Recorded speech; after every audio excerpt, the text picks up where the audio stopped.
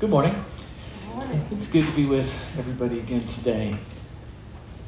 So today what we're up to is we're starting a new series here at Revolution, and it's called Together. And I didn't think about this before I was putting this series together, but we did a series earlier in the year called Living Together, which this is a mistake on my part.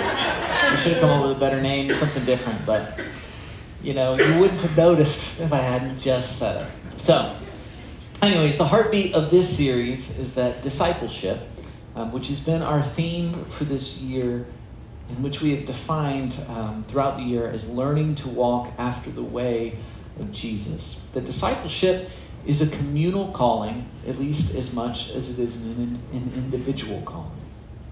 And the reason for this is, of course, that the way of Jesus is always leading us towards relationships, right? Not only the relationship with Him, but also relationships with others.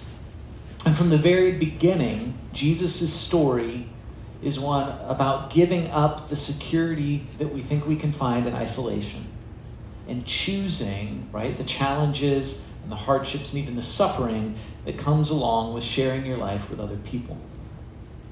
So to spend a year thinking about discipleship in individual terms, like what I can do to know God more deeply, or what I can do to imitate Him more fully in my life, to do this in individual terms is, I think, to risk missing the forest for the trees here. But if that's the case, right, if we're going to talk about discipleship communally, it makes moments like this one, where I'm up here by myself talking to you as individuals about the stuff that I thought about or learned this week, and then encouraging you as individuals to make small but important changes in your lives. It makes this whole setup, I think, a bit confusing. Like, what can you learn, right, in something like a sermon about what we need to be doing? Does any community actually grow in situations like this one? I spent a lot of time thinking about that this week, and my mind went to two places. The first of them was, of course, the example that Jesus sets for us when He is working to forge His own community with His disciples. And the second place my mind went was to my own past experiences in teams, right, at work or in school or even in previous churches. What did those communities do to get everybody on the same page and pulling in the same direction? How did they forge a sense of real belonging? And the answer, of course, as you all already know, is team building exercises sponsored by your HR. Right? Trust falls, those work. Corporate retreats, the best of them, high adventure ropes courses. Right? Yes.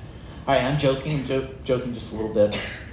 But here's the thing, right? As cliche as those things might be, it is true that the communities many of us are parts of do use these kinds of things to accomplish something similar to what we are trying to accomplish here today and in this series. But what exactly is that thing that they're accomplishing, and how do those things work, right? Let's consider the ropes course. I think we have a pick. Yeah, great. Have any of you ever done one of these? Ooh, yes. Good. Not as many hands, or some of you are just lying. Oh, never mind. Everybody has done one. Great. Except Matt. Why not the ropes course? You guys are missing out. All right. Here's the basic idea, right? What companies and youth groups and other groups are doing when they strap on those harnesses at the ropes course is they are recontextualizing your fear. That's what this does. It recontextualizes your fear. See, the reality of every community is that it requires trust in order to be healthy. But there are all sorts of mechanisms that we can use as individuals to bypass trust in order to fake health in our community. In a work environment, this can look like blind obedience or professional competition, or maybe creating a silo, right, where you can work in peace. And all those things, all those strategies that we develop as workers or as people in a community, those things work by camouflaging our fears about trusting each other, by changing the subject. So we think things like, well, I don't have to trust my boss, right? I just have to do what she says. Or I don't have to trust my coworkers, right? I just have to outperform them. Or I don't have to trust the mission of my company because I can just do my job. The organization in those contexts, right, will look like it's doing just fine, but there's a stagnancy that's taking root like under the surface. And so when HR takes everybody out to the high ropes course, what they are doing is they are forcing people to be afraid together. They're forcing people to be afraid together, to see each other's fear and their discomfort. And since everybody on the team has to go through it, we get this glimpse of each other's weaknesses.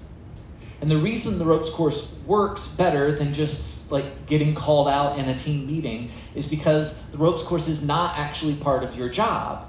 So you can be afraid there without feeling like a failure. You can practice trust without hurting your ego. And you can ask questions without looking completely like an idiot. And as it turns out, the way Jesus leads his disciples anticipates a lot of these same strategies. Jesus challenges his friends to encounter their fears, but he doesn't use their fear to embarrass them. And he invites his friends to ask questions, but he's gracious towards them when they're slow to understand. And he cultivates their trust, not by demanding their trust, but by trusting them first. So the big idea this morning is that we can build a healthier community together by weaving these same values into the fabric of our culture here at Revolution, right? The we in all this is critical. These aren't things that I can do. These aren't things that our leadership team can do. They aren't things any of us can do individually. They're things we have to do together. They are core convictions, right, that we have to share. And if we do learn to share these core convictions, I think we'll see real transformation and real growth. Now, there are dozens of places that we could look to see how Jesus cultivates health among the community of his disciples, but many of the lessons of Jesus are crystallized in this last pastoral moment that he has with them on the night before his arrest. The gathering here, the last gathering of the disciples before Jesus' arrest, is called the Last Supper. And the most expansive account of the Last Supper we have is found in John's Gospel. And according to John's Gospel, the evening begins quite strangely, right? The disciples are sitting around the table, and then out of nowhere, Jesus stands up, and he takes off his coat, and he ties a towel around himself. And then John writes, he poured water into a basin and began to wash the disciples' feet, and to wipe them with the towel that was tied around him. He came to Peter, who said to him, Lord, are you going to wash my feet? And Jesus answered, you do not know now what I am doing, but later you will understand. Now, the premise of my argument here for the next 10 minutes, I need to sell it to you before we can even get into this, or this isn't going to go anywhere. The premise of my argument is that this is Jesus' version of a high ropes course. That it might not seem all that frightening to you, but that it would have been frightening to the disciples. Let's take a closer look at what he's doing, right? So for 3 years, the disciples have been following Jesus in the position of a rabbi. That's his job to them. And what that means is that they have recognized him first and foremost as an expert teacher of the Jewish law. And what initially drew them away from their various careers and into his camp, right, was a conviction that Jesus knew something incredible. And then that conviction that he knew something special was matched by a desire to follow after him so that they might then learn that special thing that Jesus knows. Now, Jesus goes on to behave in strange ways for somebody in this cultural position. The conventional approach to being a rabbi would be to embody holiness, which we talked about last week, that being as of God, that set apart as of God thing. So the rabbi is supposed to embody this, to take on the air of somebody who's set apart. And then the rabbi kind of deigns to allow the disciples to imitate them in that path.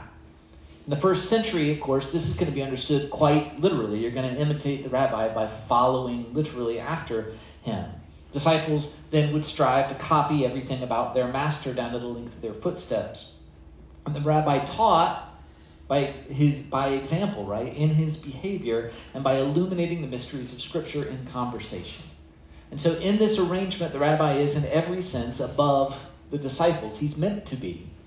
And it is their job, right, as the people that are learning from him, to feed, to shelter, and to serve him. But throughout these 3 years with the disciples, Jesus has never actually taken this approach. He has been uncharacteristically warm, unusually inviting, and inexplicably involved in the lives of his friends. Indeed, he sees them as friends and talks to them and calls them his friends. But even that bit of boundary breaking between them doesn't prepare the disciples for this particular moment at the Last Supper, when their master doesn't just take on the role of a friend, right, but takes on the role of a servant to them. And so without warning, he doesn't preface this, at least in the account we have in John. Jesus stands up, pours a bowl of water, grabs a towel, and begins to scrub the dirtiest parts of their bodies. And I said that this was his ropes course because what this action does, right, to the disciples is it recontextualizes their fear. It recontextualizes their fears. As Jesus' students, these guys surely had tons of fears that they had learned to hide in their 3 years with him. Fears that they weren't learning fast enough, right? Or fears that others in the group were outperforming them. We see that competitive thing happening between the disciples all the time.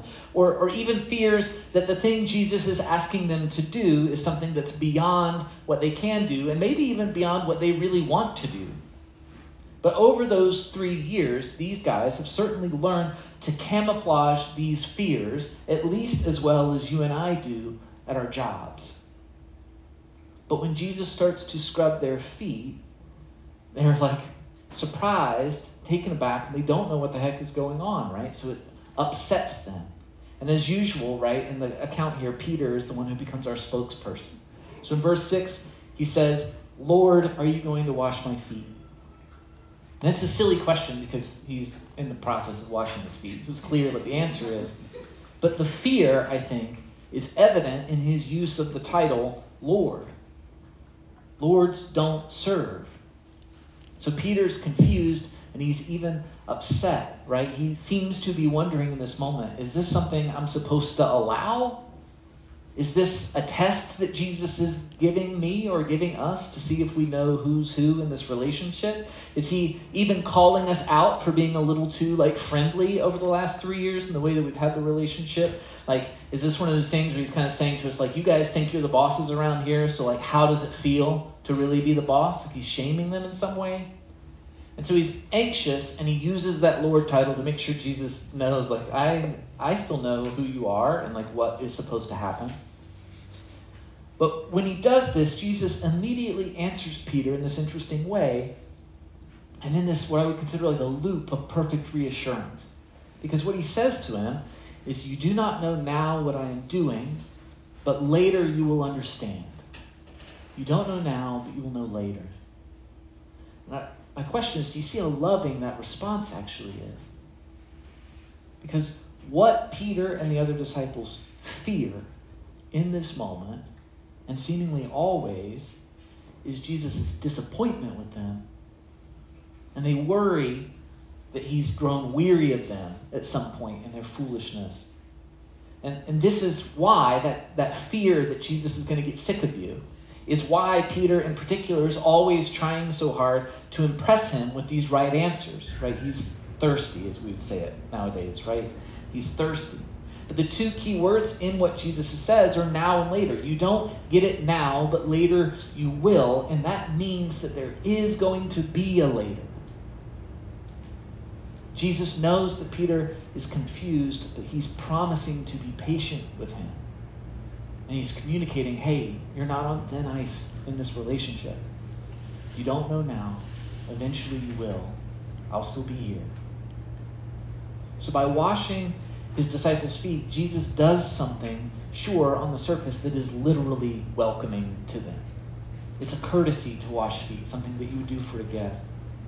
But the bigger point he's communicating is that this welcome won't wear out. Disciples can't learn this if their fear isn't confronted and exposed. But with it out in the open, right? With their fear out in the open, there's an opportunity for profound reassurance of the very thing that's deep down in them that they're worried about.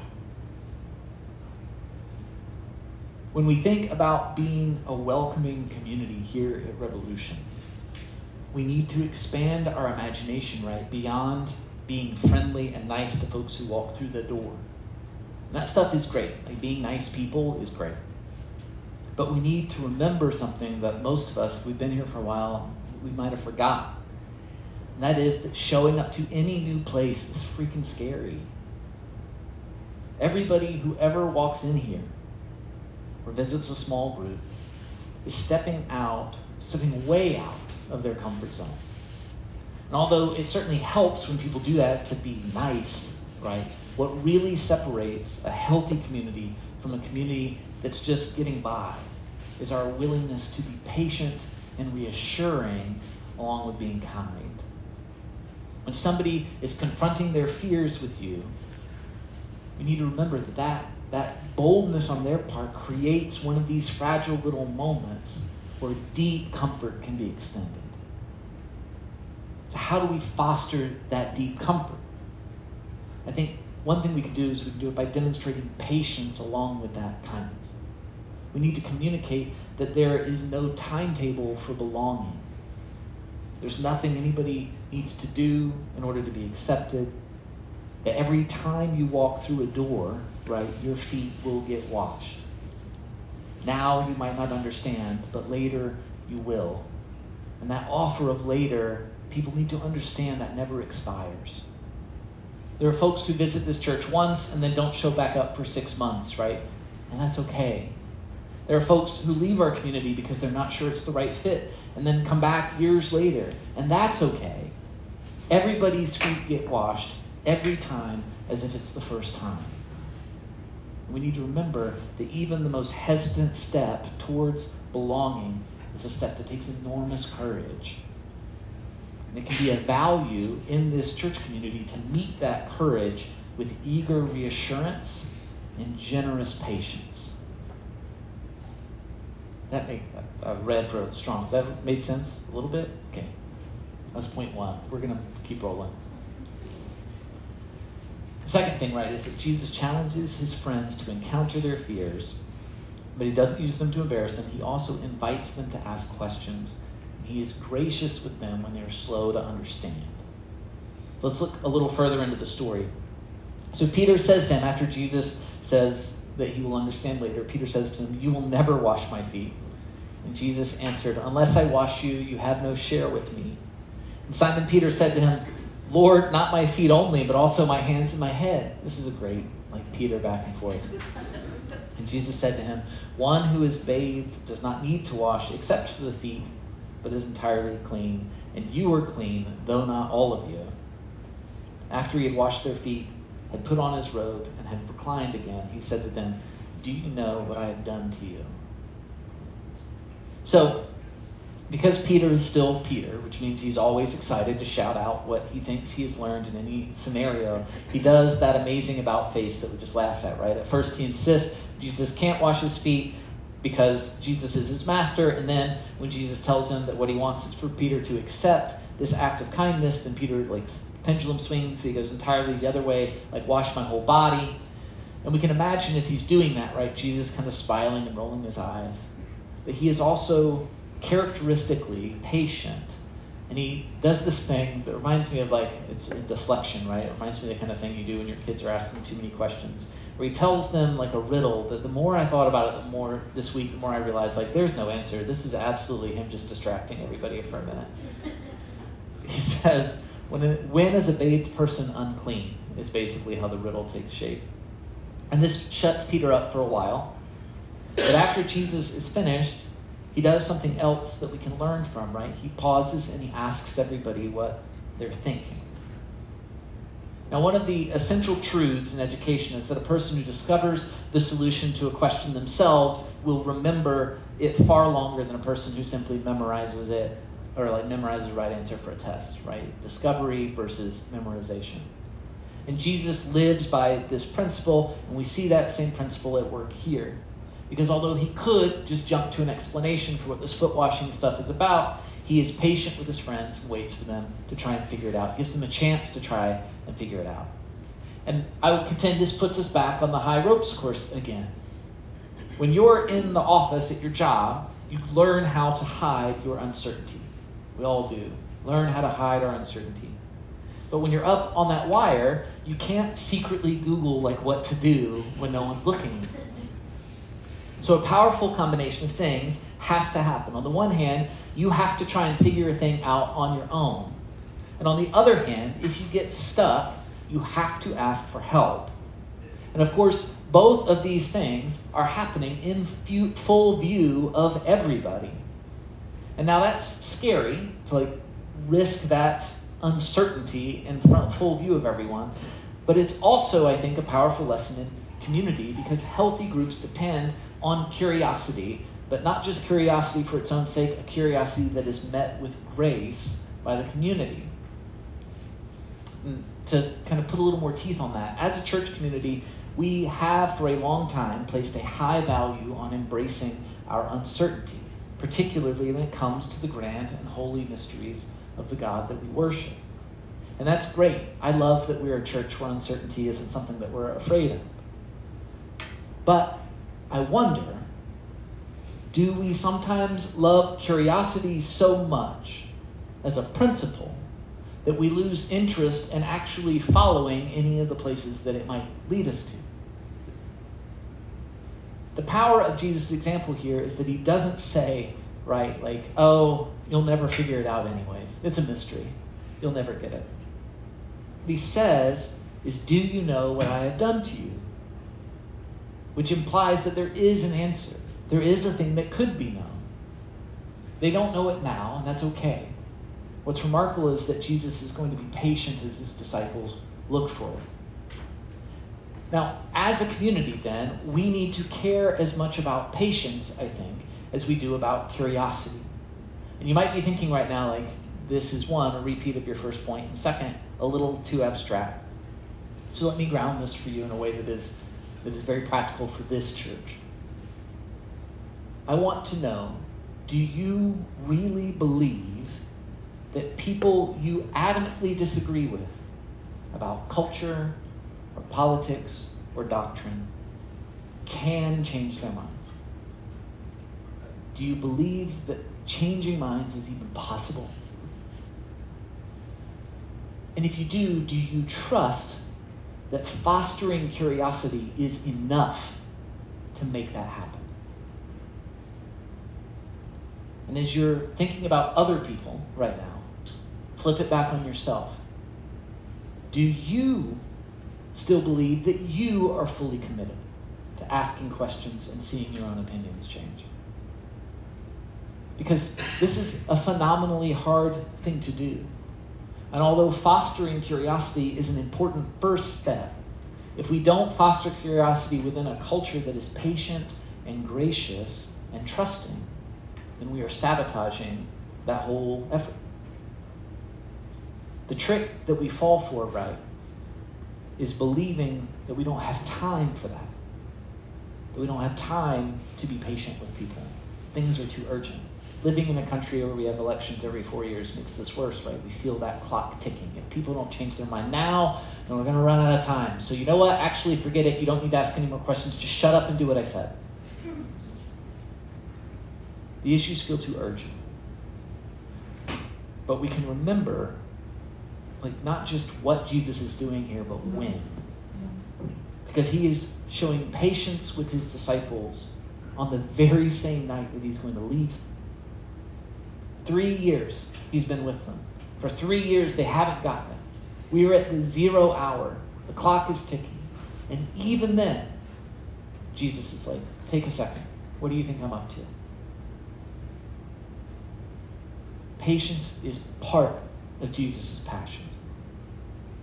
And patience needs to be part of ours too. So we've seen two things. We've seen Jesus confront his disciples' fear, and we've seen him foster their curiosity while meeting both of those things with patience and grace. The last lesson here is that Jesus cultivates their trust, and he does that by trusting them first. So back to John. Jesus says, "You call me teacher and Lord, and you're right, for that is what I am. So if I, your Lord and teacher, have washed your feet, you also ought to wash one another's feet. For I have set you an example that you also should do as I have done to you. Now, our time is running short, so I'm going to cut to the chase here. You cannot build trust without trust. We can't build trust without trust. The boss who sends you across that high ropes course without doing it themselves is undermining the lesson that they're trying to share. The pastor, right, who asks for your vulnerability without being vulnerable herself is betraying the value. The church that preaches self-sacrifice, right, in your lives, but then goes on to exist for purely its own sake is missing the point. Before Jesus asks Peter to wash anybody else's feet, Peter gets his feet washed. The value Jesus is trying to teach extends the value that he is already willing to live and to die for. Now, our purpose today is to talk about how we build a discipling community together, right? It's not to talk about church growth or an attractive mission or appealing Sunday service. The goal is for us to genuinely and deeply forge a local church where transformation happens in people's lives and we walk together towards becoming the kind of body that God intends for us to be. Now, I am a part of that, and you are also a part of that. But what we are focusing on in this series is not what I'm going to do or what you're going to do. It's what we are going to choose to do. And I think where those intersect is when we ask, what kind of a culture are we willing to tolerate? What kind of a culture are we going to cultivate together? I can stand up here and I can articulate things, but the vision is being entrusted to all of us to see it through. It's our collective responsibility to hold true to these principles. It can't just be stuff I lecture you about or that 3 or 4 of you do. It has to be something that's woven into the fabric of how everybody who's here sees and considers and lives out what it means to be here. No cracks, right? It has to be something we're all bought into. So how do we do that? How do we share this? How do we meet fears with reassurance and meet questions with patience and meet trust with trust? How do we do that stuff together? My hunch, and we're going to talk about that in the weeks ahead, but my hunch today is that we start by remembering something important, which is that we're all disciples too. That this vision of like how to be a community or church isn't something that starts with us. The challenge and the invitation, these things don't start with this community. Revolution is just one church in a long story and history of churches. And our goal is to be a gathering of Jesus-minded people being forged into a Jesus-hearted community, which means we can't just be Jesus-minded forever. We have to pour that into something. We have to allow ourselves to be stitched together here. We can face our own fears, confront our own competitive or proud impulses, and lay them down to each other. That's the first lesson, the first week here. The challenge is to allow ourselves to be stitched together. The same things that we're inviting new people to do, right? To trust, to be vulnerable, to step up, have to be things that we're already doing, not just outward facing, but inward facing, in our relationships with each other. So there's not a really punchy close here. What I just want to say is this. Let's take this week and take this series over the next 4 weeks, right, as a chance to learn how to do that, to open ourselves up to doing that. It's going to be messy, right? If everybody in here starts being vulnerable at once, it's going to get pretty chaotic. That's okay. We're going to meet that messiness with patience and with grace. But I think if we can learn to serve each other, I think what we will discover is the unity that we're actually seeking, right? The community that we long for and that we're meant for.